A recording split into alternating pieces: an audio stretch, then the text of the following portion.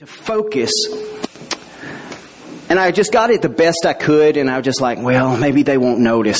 You ever done that? It's like, well, it's good, maybe they won't really notice and everything. So it was probably a few weeks later, we took our family. Y'all ever been to Pirates Cove in Hot Springs, putt-putt golf? Anybody love putt-putt golf in here? No. I'm horrible at golfing, but I really like putt-putt golf. That's like amateurs golf. So we were out there, and Allison, our oldest, she's always studying just generic topics. She's always just on random tangents, studying things and everything. So she's become pretty brilliant. She's become a pretty good resource for knowledge in her 19 years. And so she said, do you know why pirates wore an eye patch over their eye? And I just thought all of them had their eye gouged out. Something wrong with, if to be a pirate, you had to poke out one of your eyes. I don't know. And she said it was because it was on their life if something came over that horizon and they didn't see it. So when they were in the crow's nest, what they would do is they would put a patch over one eye and focus with the other eye until that eye got tired, and then they would rotate it over to that eye and use the other eye. That way they could watch longer, and it helped them focus that way. So, that's interesting. And so I looked off in the distance, and I covered up my left eye, and everything was blurry. I'm like, what in the world? And I covered up, and you're trying to focus, and nothing happened. So I covered up my other eye, and it was a little better, but still a little blurry. And I was like, oh no. It's like, I've always bragged on I'm like, I'm 41. I always thought, everybody's got glasses but me. I always ragging my sister, it's like she had to get glasses before me. And I was like, my eyes are perfect. My ears are perfect. Everything's perfect, thank God, but everything's perfect. And I was like, oh no. And so I went to the optometrist here in El Dorado at Walmart. And y'all ever been to the optometrist here in Walmart? He's an older gentleman. He's hilarious. He did some eye tests and everything, and then he pulled out some lenses out of the drawer. He said, come over here to the door. So I walk over with him to the door. He opens the door, and he said, you see that squirrel playing in that tree over there? It was across the parking lot. I was like, no, sir, I don't see any squirrels playing in the tree. So he held up the lens, and he's like, now you see it? I'm like, oh my goodness. I had no idea what I had been missing until he held that lens up. I'm like, wow, how long has it been since I've actually been able to see? And what I actually have developed is when I'm driving, I can't see my gauges real well with my glasses on, so I have to lift up my glasses and I see the gauges perfectly. They're clear.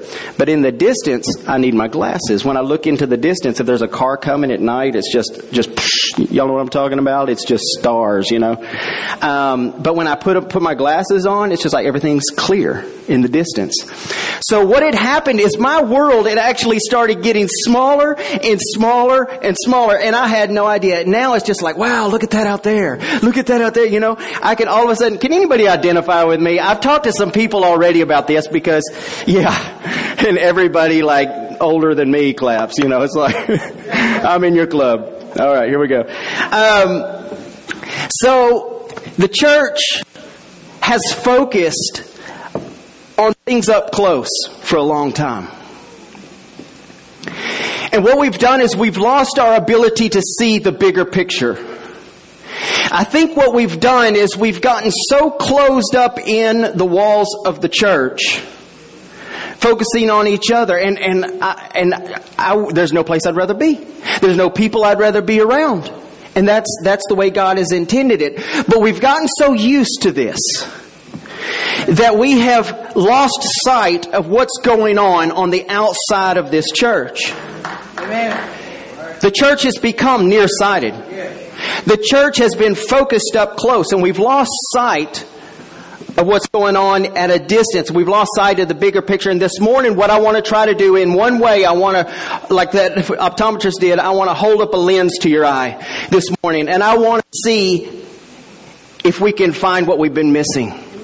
I want to hold up the lens, and I want us to look through it and see the world, the gospel that we've been missing.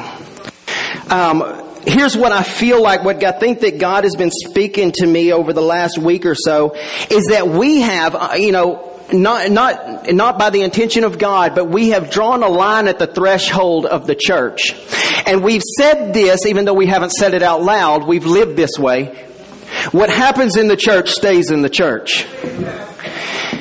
You know what? That's not just dangerous for your own life. If what goes on in the church stays in the church, it's detrimental to me. Because I'm living a double life. I'm living a double standard, and I'm a hypocrite. If I'm living one way in the church and everything, and I don't carry what's going on in here in its fullest extent outside those doors, then not only am I suffering, but the mission of Jesus Christ is suffering. And the mission of the church is suffering. And you know what? Guys, and I'm going to say this again later, but I just want to say it now, that revival has waned in the church because it's been wasted. Revival has not been seen in the church in a while because it hasn't gone outside the church the way it was intended. Amen. If we waste the things of God, then we are in danger of those things waning or being reduced to us. We have got to be, biblically, we have got to be faithful with what He has entrusted to us. And if we're not, the Bible says that He will take it from one and He'll give it to another. Because He has no greater mission. Yeah, He wants to include us and include you and include me, but He has no greater mission than the gospel being spread throughout the world before He returns. And that has got to be our personal mission. And I know that y'all have heard it said over and over that is the mission of Victory Church going forward. Is that God is calling us. He's built us. He's calling us to go out. He's calling us to be the church in this city and in this region. Our commission, Jesus' commission to us is to disciple nations. That word disciple is not teach. You know, we think discipling is, you sit in a Sunday school class. But that's not what that word means. When He sent the disciples out, He said discipling, but then He also said teaching them to obey. It was two different things. That word discipling, that phrase right there, what it's actually referring to is the shifting of a culture. What He was saying is, go out. He said, all authority has been given unto me in heaven and in earth. Now go. Discipling, and that word means actually to shift the culture to match heaven's culture. The world's culture to line up with heaven's culture. He said, all authority has been given to me in heaven and in earth. Now go and shift the culture to look like heaven. He didn't say shift the church to look like heaven. That's supposed to be a given. He said shift the world's culture. Go out. He sent them out into the world. Okay. The way that you shift and I shift when I walk through those doors on a Sunday morning. Y'all know what I'm talking about? We come out of the world and we're just like, if I can just get to church on Sunday morning, God, clean me up from all this mess from work and everything else, all the stuff I've just been saturated with. I just feel like, I just got to get in God's presence. And so when we come through those doors, I see y'all doing it. Now, some of y'all are just honest folks. And when you come through those doors, you are who you are. And I respect that. But some of us, when we walk through those doors, we turn that frown upside down. Before the greeter sees our face, when we come through those doors, hey, brother, sister, how y'all doing? And we shift on the inside when we come through those doors because we're here to meet with God. There ain't nothing wrong with that. It's better than bringing it in and just, honestly, I do see people, that they'll come in and they're just like, they're just in another world the whole time. I'm like, what are you doing here? You made it here. Shift, shift that internal attitude, that culture, shift it, line up. Come on, God wants to do something. You made it here. Don't waste this time. So when you come, and I've told y'all this before, our pastor one time, we were employed at a church, and he met us at the door, and he's just like, and me and Leah, we were young couples, and like young couples do, we just argued in front of everybody. You know, we were affectionate in front of everybody. We argued in front of everybody. It was just us. Wherever we went, we were our own little world. So, and he would be like, y'all gonna have to, put a smile on your face. It's just like, well, I just don't believe in being dishonest. I don't believe, in faking it, and he's just like, well, you're getting paid to fake it, so fake it, And, so when we come in these doors and we make that shift, guys, if we don't feel it, we put it on our face and, we force ourselves into that. And that's awesome. But in the same way that we shift ourselves internally when we come into this church, the world has got to shift. We are called to go out and shift the world. We've been on the defense too long, guys. We have been so internally focused that we've lost sight of what's around us. We've lost sight of the Great Commission. And guys, I'm not an evangelist. I have a difficult time. I've studied apologetics and all of that, but I have a very difficult time talking to people about Jesus. I'm just, and I know y'all seem, y'all are just like aghast. I understand, but you are too. There's a select few in here that are just natural evangelists, but it's not a gift in me to just walk up to people and be like, hey, let me tell you about Jesus. I avoid confrontation. In me, I'm changing, okay? But by nature, I avoid confrontation. By nature, I hate awkward moments. I hate to suck all that oxygen out of the room. Now, some of you are really good at that, and you know it, and you love every minute of it. I've been around you when you did it. I can't suck the oxygen out of the room like that. But God is helping me. But what God is calling us to do is to go out there and to shift culture. Okay.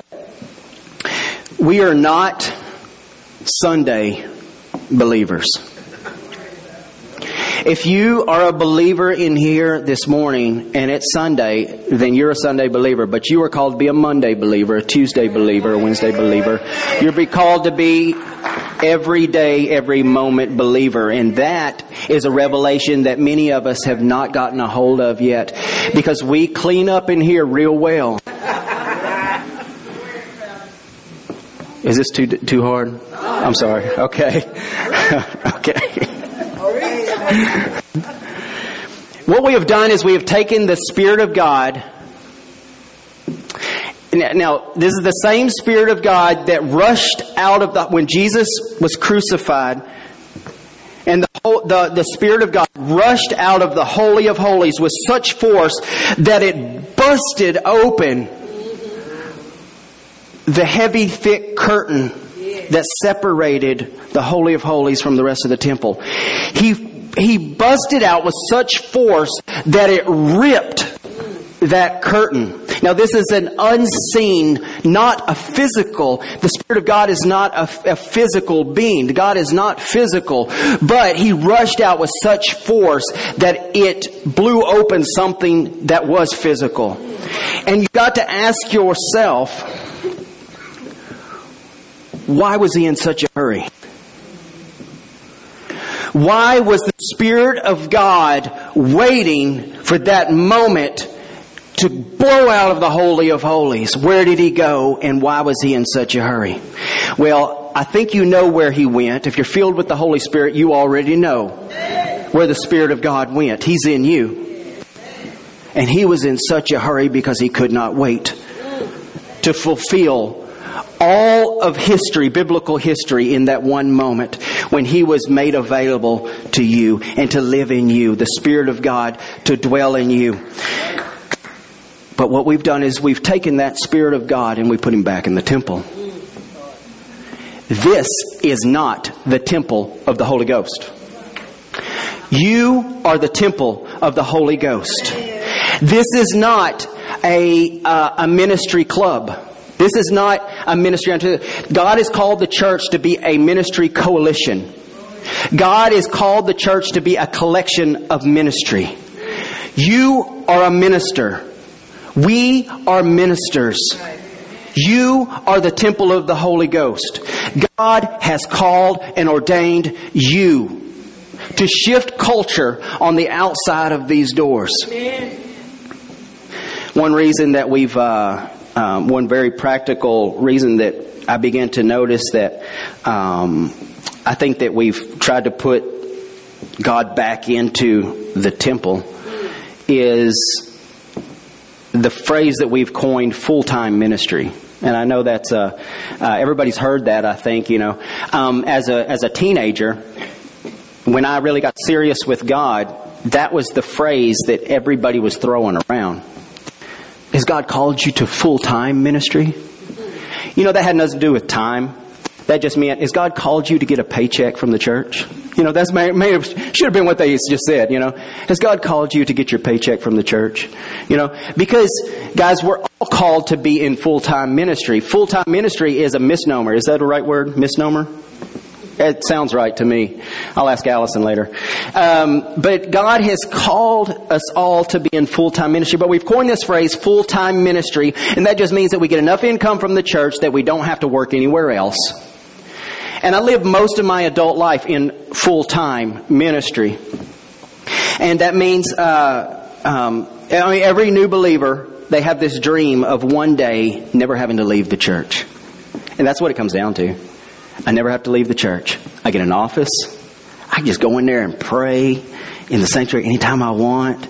I just minister to people all day. You want to know what my experience is in full-time ministry? I'm actually, and I'll get into this, but I'm not in full-time ministry anymore. But I actually feel like I'm being more effective in ministry not being in full-time ministry. When I was in full-time ministry, the only time I came out of my office is I had a list of things I had to get done. I had to call people who were sick. I had to do all of these things, and it was all internal. It was internal management is all it was. And the only time I got out is I would go eat lunch at the high school with the students and everything, and they didn't want me there. I was a geezer in the room. Nobody cared if I was there. And then I got to preach every Wednesday night and things like that. And guys, at some point, I just felt really, really sheltered. I felt like I was in a bubble. And everything was going on the outside of my little bubble. And you know how church goes. Church has its own culture. Every church has its own culture. Every denomination. Guys, I can walk into the back of a church and I can call the denomination in 5 seconds. Depending on what people are wearing, how people are dancing or not dancing, how they pray. Everything is very characteristic of a certain denomination, a certain movement, a certain church. We all have our own flavor. And so we get in these bubbles. And I was in that bubble. So we want to be able to do ministry all the time and never have to be around the world out there again. Can I tell you something? That God will never deliver you from people who you're in place to reach.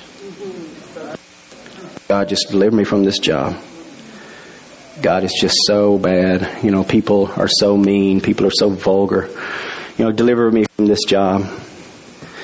What God is trying to do is deliver those people. And I really don't know how to make this shift. I really don't know what it's going to take in me and in you and in other people. I don't know what God has to do in us to get us to a place where we actually become salt and light in the world. Where we actually stop being intimidated by the world and we become the intimidator. Where we actually start to take charge in the Spirit in the areas where God has obviously placed us to minister. The places that God has obviously put us, I just say, He's probably not going to deliver you from that. And if He does deliver you from that, it's just going to be to ease your load. And God, honestly, I don't want God to ease my load. I don't know about y'all, but I just want more. God, strengthen me, please. But don't take it away from me. Don't make me go backwards. Don't draw me back. We are not of those who draw back. We are those who advance. And when God has put us in a dark place, He knows it's because we have the ability to shift a culture with the light that's in us. So, what we do then is we work a job, we try to stay saved and attend church, or we're in full-time ministry. It's one or the other. And those of us that don't make the cut, what we do, our responsibility is we tithe to pay those that do make the cut. That system is, every component of that system is right. The focus is all wrong. God has not called some of us to be in full-time ministry and some of us to be out in the world and attend church and tithe and try to pay, so we can pay the ones that are in full-time ministry. Is tithing biblical? You better know it. And you better do what He said and try Him in this and see if He won't be faithful. It's people in the church, let me say this, are people in the church that we can pay to be completely focused on church ministry. Is that biblical? Absolutely. But where we lost our focus is in our view of ourselves. Where we've lost our focus is that we feel like we are not part of that equation. And we are. So that's not a biblical view, focus of the church. So those that are employed by the church are actually not even the ones that are called to do ministry. I want to say that again. You're gonna disagree with me, but I'm gonna back it up. The people that are employed by the church that are in full-time ministry are not even called to ministers. Even the coin full-time ministry is incorrect. Those that are employed by the church are not the ones that are called to do ministry. Ephesians 4:11 through 13. Ephesians 4, verse 11. Miss Tanya, if you've got it, everybody can see it. Ephesians 4 and verse 11. We're going to read through verse 13. This is the scripture referring to the ministry gifts that God gave. It says, "And He Himself gave some to be apostles, some prophets, some evangelists, some pastors, and some teachers, for the equipping of the saints for the work of the ministry." I'm going to say that phrase again. For the equipping of the saints for the work of the ministry, for the edifying of the body of Christ, till we all come to unity of the faith and the knowledge of the Son of God, to perfect man, to the measure of the stature of the fullness of Christ. That is what we call the fivefold ministry. That is what God gave the church. He said, "I'm giving," and guys, I want to tell you, none of these passed away, and I don't want to hear it. I don't even want to get into that discussion with you. I've experienced all. I've seen all 5 parts of the fivefold ministry at work in the church, and every one of them are needed, and they have got to come together, and they have got to operate in the fullness of the church if the church is going to walk in the fullness of what God has called it to do.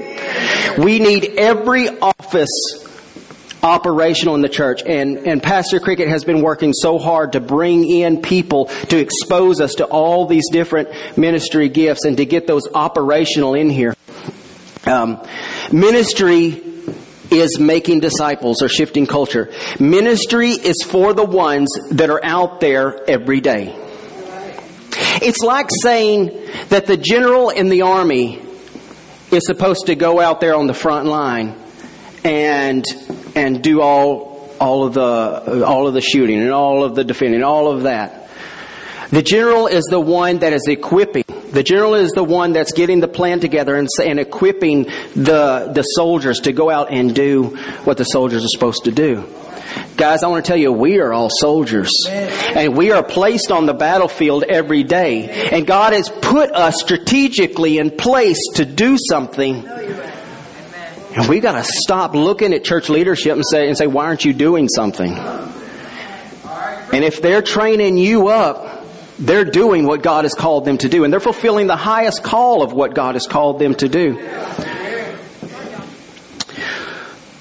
Apostles, prophets, evangelists, pastors, teachers.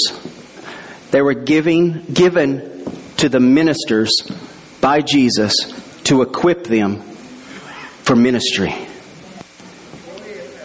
In 2008, God took me out. It was 2008. You corrected me on this last time I said this.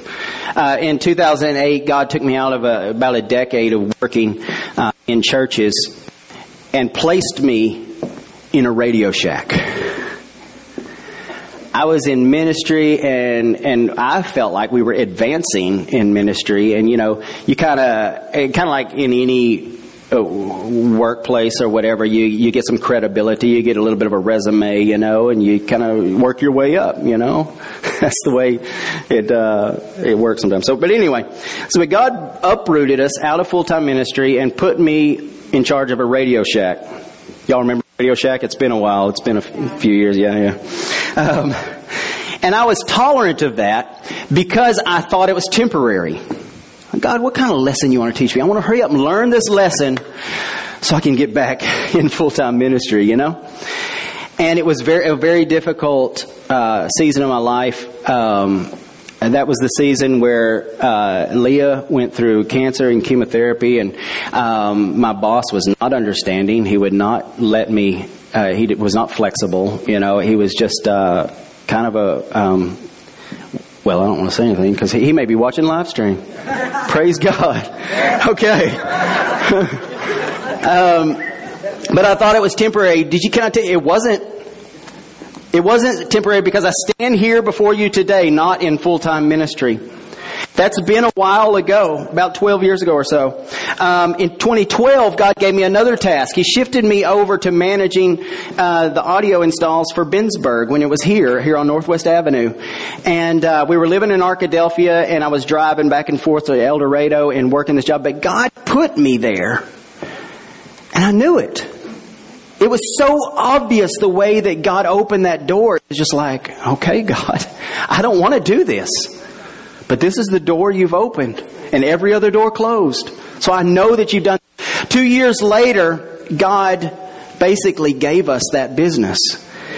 And everybody's like, hallelujah. And you know what it felt like to me? It felt like the door that I was hoping to go through back into full-time ministry, closed, bolted, deadbolted, chained. You're not coming through this ever again.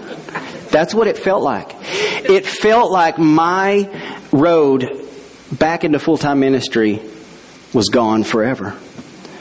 Because when you own a business, it's different than working a job. It's a commitment. It really is. It's a full-on commitment. And that day, full-time ministry was over for me. And here's the conclusion I came to was that God has put me out to pasture. I felt like God looked at reviewed what I had done in full-time ministry and was like, nah, I'll get somebody else. That's what it felt like. And God's like, I'll give you a business. I'll take care of you. But your time in full-time in ministry is up. And that's what it felt like. So, a couple of years ago, do y'all know who Chris Valentin is? Chris Valentin is one of the pastors at Bethel in California.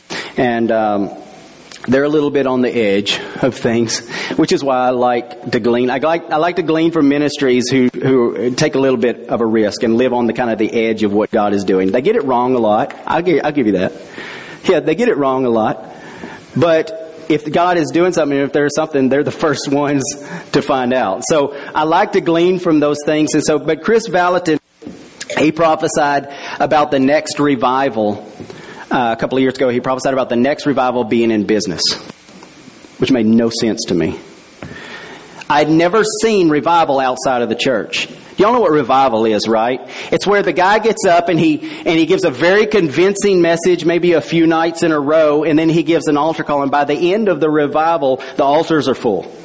And a lot of people get saved, and a lot of people rededicate their life to the Lord. A lot of people get filled with the Holy Spirit, and we call that revival. And it has been my experience in the past that was revival. And so this prophetic word that he gave said that the next revival, great revival, would be in business. I had no point of reference for that, but I paid attention because I had one. Because we were in business. And so it got my attention because that's where we were at, and I was still feeling like maybe God was done with me in ministry. So the question, what does that even look like? What I described to you has been revival in the church. It's been the revival of the church, and it's what God has been doing. God has been reviving the church, but God is about to revive the world. God has been reviving the church for centuries to get the church to a place that the world would experience revival. Another thing that this man was saying, he said, the only way that the church can get brighter and brighter and brighter and the world get darker and darker and darker is if we put the light under a basket. If we've kept the light in the church. God has called us to be light in the world. He's called us to be a city on a hill that cannot be hidden. Y'all know these churches that don't have any windows, right? And it's just like, what's going on in there? These denominations, I'm not going to name any, but there's these denominations that don't have no windows. I was in one of the churches because they needed help with the sound system, and everybody looked at me like, we don't know you, and I'm just like, oh, just fix it and get out. We're called to be those kind of churches that don't have windows, just keep everything inside and secret and everything. We're called to be the salt and the light of the world. Okay. So, here's what I learned. I learned that God never intended there to be a line between church and everything else. If you're in business, by the way, that Bethel has started this organization called Heaven in Business, and it's all over Facebook and everything. So I've been gleaning from that, and it's just so good. So if you're in business after this, please find it's Heaven in Business and follow that on Facebook.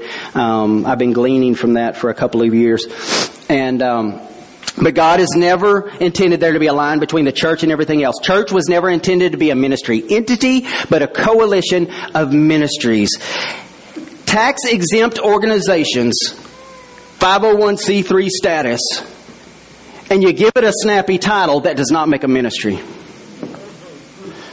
Just because it makes an acronym, when you put with the first letter of all the words and it makes a cool acronym, that doesn't make it ministry. Your status with the IRS does not make it ministry. God doesn't use any of those standards. We've been passing around the anointing in the church for years, and we call it revival. Because somebody that was in the church, they fell away, and then they came back. We've got revival. We've just been passing around anointing in the church. Passing around the light. And if we're honest, we like revival that way. It's easy that way. We like revival like that because it's a controlled lab experiment. It's like we can keep a handle on it. You know what I'm saying? You can attend it or not attend it. It's up to you. You're in charge of it. It's safe, it's predictable, and we can manage it. We can come go as we please. But if we erase the line at the threshold of the church that keeps revival in the church, things get really invasive in your life. Things get out of your control. And a lot of us, we don't like it that way. But our coworkers start getting nervous. We begin to suck the oxygen out of the room everywhere we go, for one thing. Our coworkers get nervous. Our Friday night movie choices begin to change. God suddenly takes over and life starts to revolve around His glory. And it gets very uncomfortable. And the Holy Spirit begins to put His finger on things in our life and say, we got to shift here, we got to shift here, we got to shift here. And God begins to clean us up and to line us up so that we can be carriers of His glory that He's intended. And that is something that many of us know will happen in the back of our mind. And so we really don't look forward to that. We like things the way that they are. We like to be in control of what God is doing. We like to be in control of how involved we will be in what God is doing. But if God gets out of the church, all is lost. All of that is lost. Can I say this? If it isn't life, it isn't ministry. If it's church, it's training. If it's life, it's ministry. If it isn't out there, it isn't ministry. What happens in the church cannot stay in the church anymore. What happens in the church cannot stay in the church. When what happens in the church happens in our life, everything changes. Revival is like, have y'all ever, let's see, what's a good example of this? Kind of like when you put, have y'all ever put like food coloring in water? You know, you put food coloring in water and you just like one drop and it's there at the top and everything, and then it just begins to spread and take over. The Bible talks about like yeast and dough and things like that. When the gospel gets out of here, guys, it just takes over. It just spreads. If we want to keep it in here, God has given us all a free will, and God's given us a corporate free will. And a lot of churches have gone down that road, but a lot of them aren't around anymore. I feel like the prophetic word that God has given me is that the ceiling that we have all experienced, and I said something, we had a praise and worship meeting last night, and I said a little bit about this, but I feel like what God is doing is He's brought a lot of people together who have experienced ministry ceilings. That you've gone to a certain extent in church and in ministry, and you've hit a ceiling, and maybe it hurt real bad when you hit that ceiling. Maybe there was a betrayal. And a lot of times that's what happened. There was a betrayal. There was some kind of a really big disappointment, and we hit that ceiling, and then we dissipated out. Everything dissipated. And I want to tell you that I believe what God is doing in this church and in this movement, because now with the addition of Monroe and Pensacola, and then there's Pine Bluff and all of these different campuses, that what God is doing is God is removing the ceiling. But y'all know the whole experiment about if you take fleas and you put them in a jar, and they'll jump up and hit the lid. Jump up and hit the lid, jump up, and then you take the lid off after a certain amount of time, and they won't jump past the lid. When God takes the ceiling off this thing, we're going to have to retrain the way we think. We're going to have to stop pretending like that there is a ceiling, that there is a lid, and we're going to have to actually jump a little higher and go a little farther and stretch a little more, be uncomfortable a little more. Be willing to suck all the oxygen out of the room at work. Okay, so I've heard people say this, I've heard people say, literally, I am a Christian, but this is business. Have y'all ever heard that? There was a time in my life when I was just like, okay, whatever. But now it's just like, what? When people say that now, it's just like, what are you even talking about? When people say, yeah, I'm a Christian, but... If you say, I'm a Christian, but anything, come on. You're just easing your conscience with church is what you're doing. The coming revival is going to saturate parts of culture that we have insulated from the church. What God is fixing to do in El Dorado, in South Arkansas, North Louisiana, and Monroe, in Pensacola, Gulf Shores, everywhere that we are, what God is about to do is He's going to saturate parts of culture that have been insulated from the church. I've heard, and many of you heard this, and some of you may believe this, but I've heard people say that there's got to be a separation of church and state. And you can argue you can argue the letters from Lincoln. You can argue all of these things having to do with government, but I don't care if it's there or not. I want God to saturate every part of my life. I'm not separating God from anything. If somebody says separation of God and no, don't talk to me about that. I don't want God separated from anything. In my life, in government, God's take over everything. God saturate everything. I'm not going to be the one to build a wall and say, God, don't come in here. Don't come over here. We've got to separate this from you. And that may offend some people, I know, because I'm towing politics right now. But I'm telling you, I don't want God separated from anything. Why would anyone want to be a Christian if it's not going to affect every part of your life? The life giver. Why are you going to keep him out of anything? He wants to bring life. He wants to prosper you. He wants to bless you. He wants you to spring up like a way. He wants you to flourish. He wants you to be a shining light. He wants all of these things to do, not just through you. Did you know if God does something through you, He first has to get it to you? And so when I say, God, I don't want you in this part of my life because I really like to watch these movies on Friday night, and you're not welcome to that. I'm just telling you that because that's the shift that we've made, over the last few years, is just like, I can't watch that anymore. The Holy Spirit just like, no. So attending church without living church is just for your conscience. I got to speed it up a little bit. God wants to blow up everything in your life.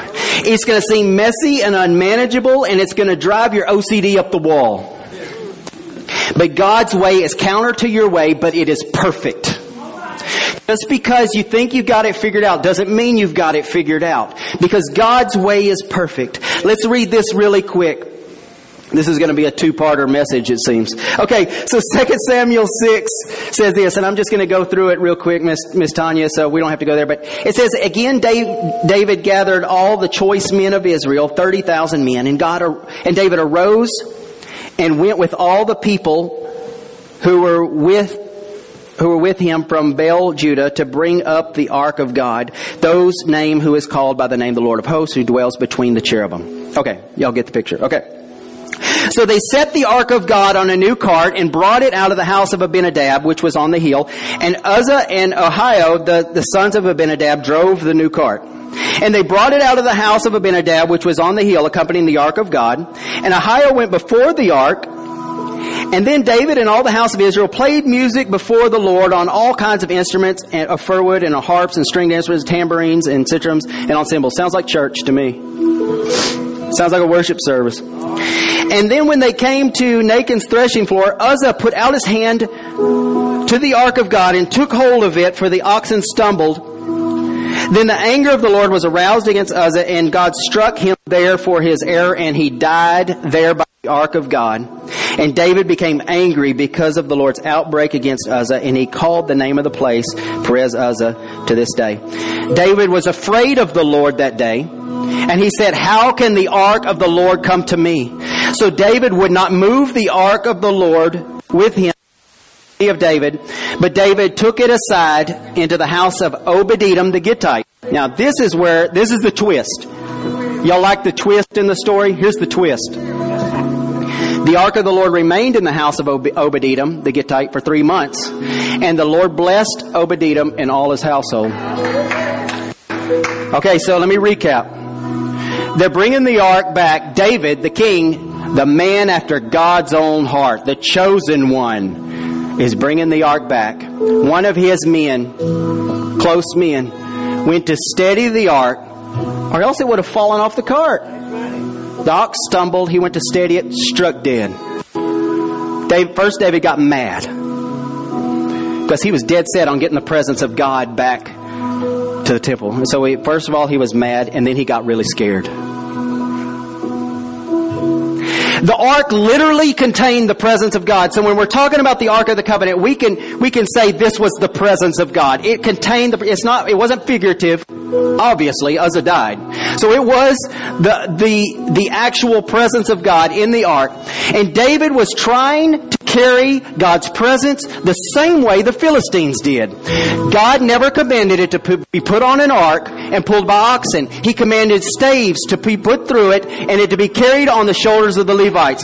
He had given specific instructions on how the presence of God was to be carried. And he looked over at what the world did, because it's been a while. Maybe they forgot. But the Philistines delivered it back because that's a funny story. Yeah, we'll tell that story. So the Philistines brought it in, stole the ark. They thought they were going to steal what made Israel victorious. They brought it into a city. Everybody in the city got hemorrhoids. You look it up.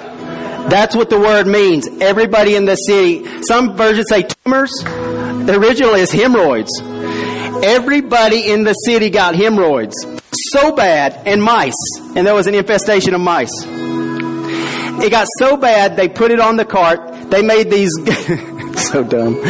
They made golden images of the hemorrhoids. Put it on the ark with the Ark of the Covenant and sent it back. It's a true story. It's in the Bible. I'm not making this up. Y'all looking at me like I'm crazy. Y'all just don't read your Bible enough. That's what it says. And mice. They make golden mice. And they put it all in there. So when they received it, they said, okay, let's just do it the way they did it. You are not going to be able to carry the presence of God the way you have in the past. You're not going to be able to carry... Here's what's happening right now. In the New Testament... And this is going to kind of jump around, but I feel like I need to say this. In the New Testament, not the Old Testament,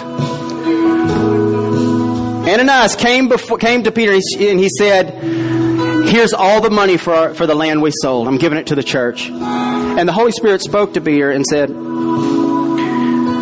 that's not all the money. So he asked me, what'd you say? Is it all the money? Yes, it's all. He had kept some of it. And he fell dead. Peter, who was the worst liar in the history of the New Testament, in the entire New Testament, Peter was the worst liar. He lied in Jesus' most critical moment that he even knew him. 3 times. Worst liar in the Bible. He was the one standing there administering the judgment of God. He was the one that was standing there saying, but he had enough... He was close enough to God to realize, oh, this is something different. There is something going on here that is not like what we've experienced before. The Bible calls it Kairos moments. It's the moments where God gets involved. Where God shows up and says, right now, this has to happen. And everybody... See, Peter realized, oh, this is different. So he shifted. He probably didn't know that was going to happen. But in that moment, it shifted. So when his wife came, it was the same routine. And it says great fear fell upon the church. And we're like, oh, everybody was scared. That's not a good thing. Revival broke out. There was a seriousness to the presence of God where people were lying to the Holy Spirit. Was not acceptable. It wasn't acceptable anymore. There are things in my life that used to give me a bad feeling. Now I feel like they would ruin me. Do you understand what I'm saying? The Holy Spirit never puts slack in the rope. He's always tightening it up. Pulling you in, pulling you closer, and the things have to fall off. The things have to change. I feel like I got to say this. We talked about the Ark of the Covenant. We talked about how David tried to carry it the same way the world did. In Obed-Edom's house, the only difference was the ark was at rest and the house was blessed. What God is looking for today is for the ark to be at rest so the house can be blessed. You cannot drop off the Ark of the Covenant, keep it mobile and transportable, and expect the house to be blessed. Where is God's presence today? It ain't in the ark. Indiana Jones can look all he wants. It's not in the ark. The ark isn't out there. The presence of God is in you. You are the ark of the covenant. So what if you allowed God to rest in you? What if you took the ark off the cart and you put it in your house? We stop walking around with God's presence, trying to do life the world's way. Let me give you 3 steps to revival in your own life outside of these walls. Number 1, stop making excuses for what you allow in your house. Don't look around at other people who seem to be better Christians than you and do what they do. If the Holy Spirit is calling you to a higher plane, don't ignore it. Don't make excuses. Number 2, stop avoiding conversations at work that may get awkward. If God gives you an opportunity to speak up, suck down that lump in your throat and get it out. Say what you got to say. Number 3, stop ignoring hurting people. When Jesus healed all that were oppressed of the devil, the Bible says He went around doing good and healing all who are oppressed of the devil. So stop ignoring hurting people. Saying you don't have time to pick up somebody on the side of the road. You don't have time to help. It's a shift of priorities. So after being transported for 40 years through the wilderness, the ark came to rest in the tabernacle and was never supposed to leave until Jesus died and the Spirit of God rushed out with that intensity that split the curtain in half. Eager to get to His new home in you and me. This church is not the tabernacle. The ark doesn't belong here anymore. You are the carrier of the presence of God. He goes where we go. That means whether you're in church, talking to somebody on the job, or picking a movie to watch, the presence of God has got to rest in you. Conviction. We don't like conviction. I know. Woo, man. Conviction. The conviction of the Holy Spirit is usually asking you to do something that, oh God, I got to go make this right. Oh, I got to go confess this. Oh, it's never fun. I know. I've gotten under such deep conviction that I just thought it was going to kill me. And just that fighting, I don't want to do this. Oh, but the Holy Spirit won't let me go. Conviction is a symptom of personal revival. But the Holy Spirit is not God's watchdog in your life. That's not what He's trying to do. He's not trying to beat you into submission or get you to line up. The Holy Spirit is just there to make sure, He's not just there to make sure that you do everything right. He's there to keep you connected with the power of heaven. When we take the presence of God for granted, we shut the door of heaven in our life. And conviction is the Holy Spirit's foot in the door, trying to keep abundant life flowing into you. I've learned to love it. It's tough. Man, if I never felt it again, where would I be?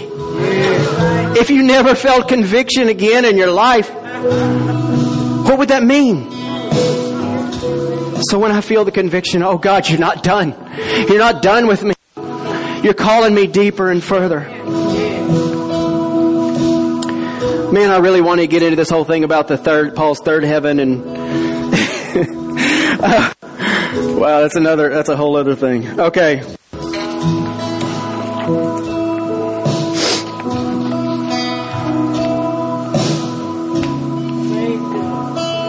Aren't you tired of being intimidated?